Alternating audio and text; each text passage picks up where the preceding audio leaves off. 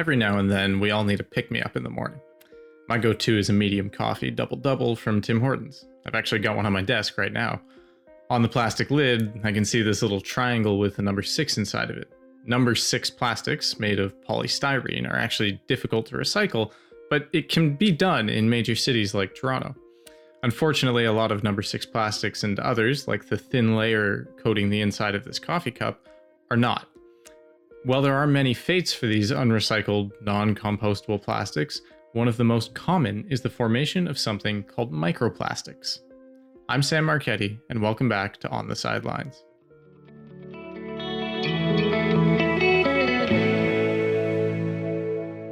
Joining us on the sidelines today to talk about microplastics is Sam Reynolds, a conservation and chemical biology master's candidate working with the Canadian Wildlife Federation, a Science for Everyone researcher, and a passionate environmentalist.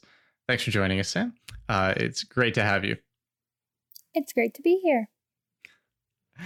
Okay, so first question for you. I was talking about my coffee cups just now.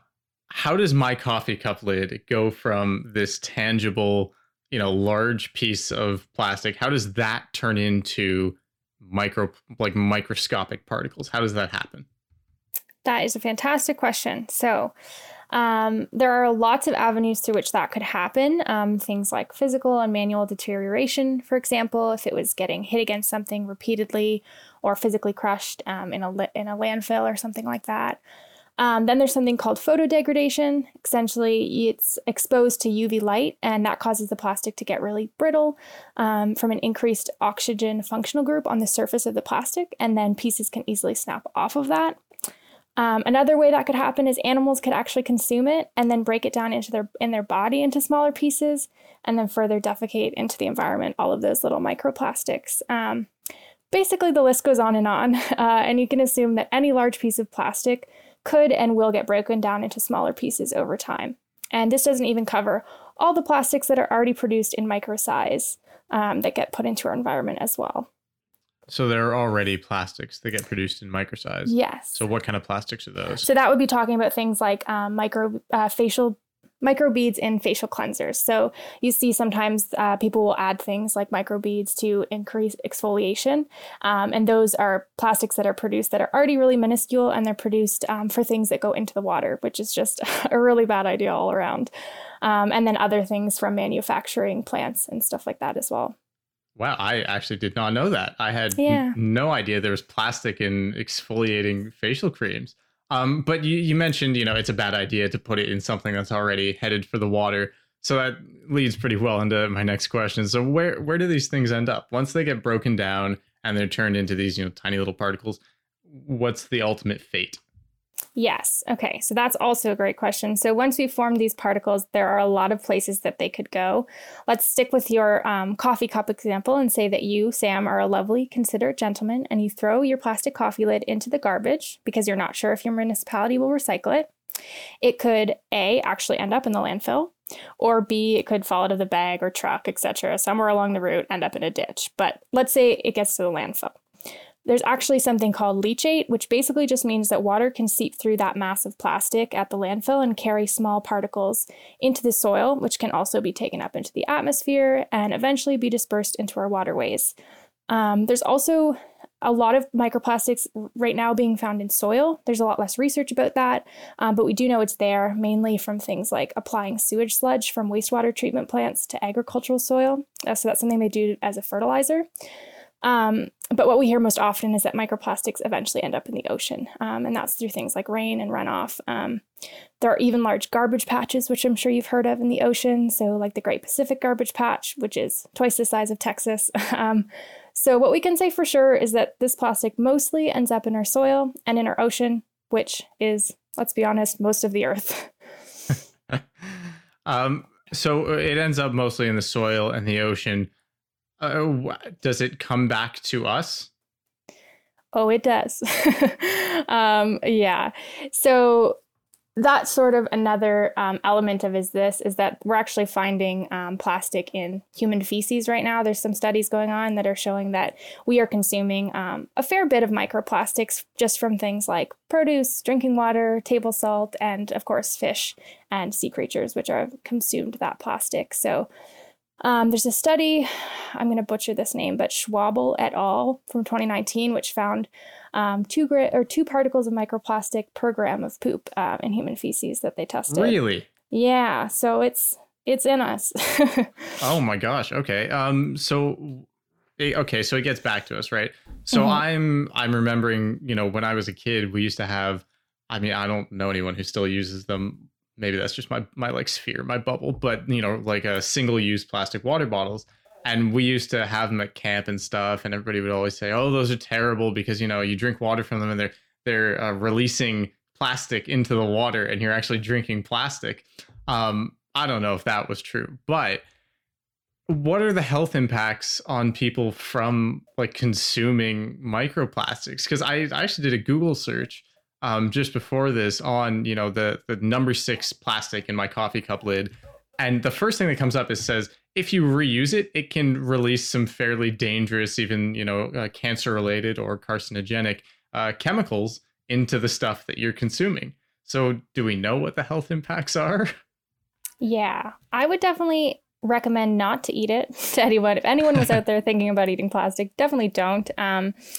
The health implications on humans are still not really well studied, but we do know that they're dangerous for a couple reasons. One, because they're plastic, but also they actually absorb pollutants from the environment because of their small surface area, and so they can carry toxins as well as the toxins that they're made of. So that's another aspect that they can combine with other toxic chemicals in the environment. And we haven't done a ton of studies on human health, but there are studies on other organisms that we've seen microplastics affecting things like growth, development, increased mortality, and even changing gene expression in some organisms. And there are some that it doesn't affect. A lot of filter feeders don't seem to have a negative effect on survival from consuming them, but the downside is predators then consume them and it accumulates up the food chain, eventually, usually leading to us. So it may not hurt the fish, but it's hurting us when we eat the fish. Yes. And a lot of times it does hurt the fish as well. So just not great. Yeah. Wow. Sorry, I need to pause now. I had like a good segue there and then I lost it. I just completely lost what my segue was. That's okay. Just give me a second. I got it. Okay. So, that sounds altogether, pretty terrible. But why is it that they're stuck in the state of microplastic? So they're just stuck as microscopic particles. What's the difference between, like the plastics breaking down and the stuff in my home composter breaking down in there? Like, are they not just breaking down into smaller and smaller pieces? Why can't the microplastics just keep breaking down and go away? Yeah, so what you're talking about are nanoparticles, nanoplastics, and those are also smaller than microplastics, but still persistent in the environment. And so technically what you're saying, they could break down over time, but that would take about 1,000 years. And also these microplastics can disperse into places without access to sunlight, so deep in the ocean. And that's something that's required for photodegradation that we talked about earlier. That's the hard part for me. It seems pretty difficult to consider that a takeout cup lid is being used for roughly 20 minutes and then existing for another 1,000 years. And it can be really hard to break down plastics, mainly because bacteria don't really break it down at all. There's one bacteria that was recently discovered, and it does break down plastic, though it isn't highly efficient at it. But there's a lot of research going on in that avenue right now. Nature came out with a paper detailing how they have an improved hydrolase that's able to depolymerize plastic, meaning, there's scientists working on ways to break it down, but they're not mainstream by any means. And you also mentioned composting. Composting is just my favorite thing in the world because you can bury these organic materials like food scraps and use paper products, and then bacteria can actually break it down into something that's useful again and something that will enrich the soil. With plastic, though, that's just not the case. So it makes sense to me. We live on a planet with finite amount of resources, yet our economy is linear. We make something, we use it, we discard it, and that system just doesn't work long term. And that's why I think that composting is so beautiful, because you can put it back into the earth and it's actually circular. So that's just not the case for plastic. So just because of the chemical makeup of it, it just can't be broken down the same way that by bacteria. Yeah. So interesting. So are we making any progress on dealing with this? Because it sounds like a pretty big issue. It sounds like it can hurt us. It can hurt, basically all other life on Earth. And it really impacts the world's ecosystem. So are we making any progress on dealing with that issue from a government regulation standpoint? We definitely are progressing. So remember, I talked about those microbeads for facial cleansers. We actually had a ban on those in 2017. So there's nothing more being produced in that way, and that's really awesome. And in Canada right now, the federal government is attempting to put a ban on single-use plastics. There's actually 6 of those single-use plastics that they're trying to ban. So plastic grocery bags, straws, stir sticks, cutlery, and 6-pack rings, I think. Oh, and food containers from hard to recycle plastics. So in a lot of ways, that's a great step. Obviously, it's definitely not enough. And there's also reasons why these bans can be harmful. Like there are a lot of disabled people who have spoken out about requiring plastic straws, and having them taken out of restaurants can also be harmful. So there's a lot of nuance to the conversation. Plastic isn't all bad, but it is not great at the amount that we've been using it, for sure. So we're making progress with the regulations, but it's not quite there. We definitely need to talk about it more. So is there anything in the meantime, or is there anything, to supplement that we can do as individuals to deal with this? Is it just down to using less plastic?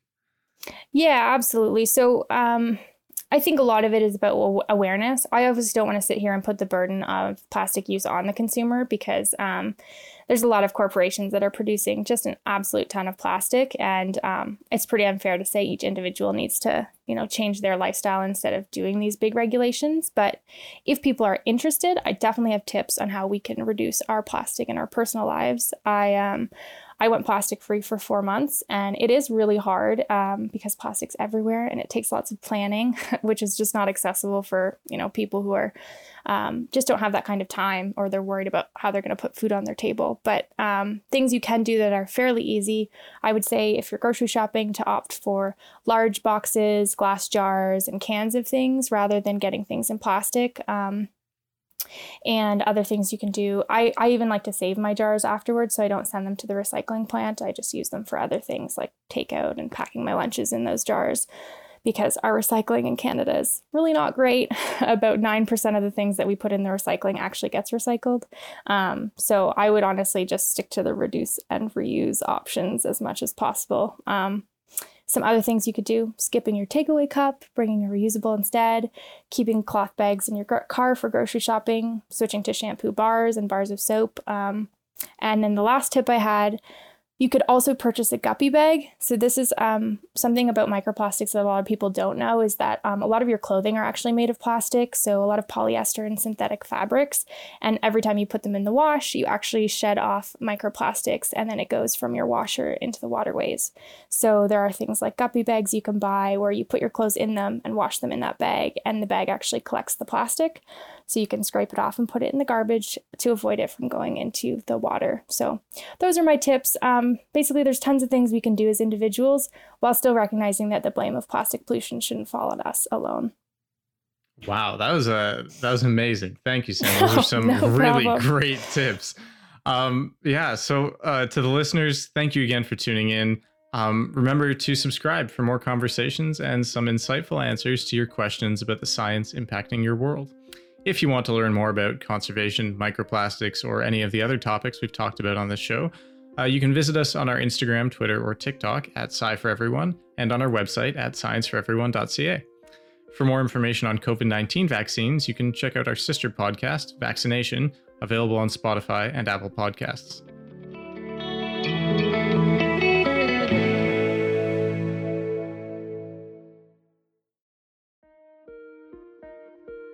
On the Sidelines is a podcast by Science for Everyone.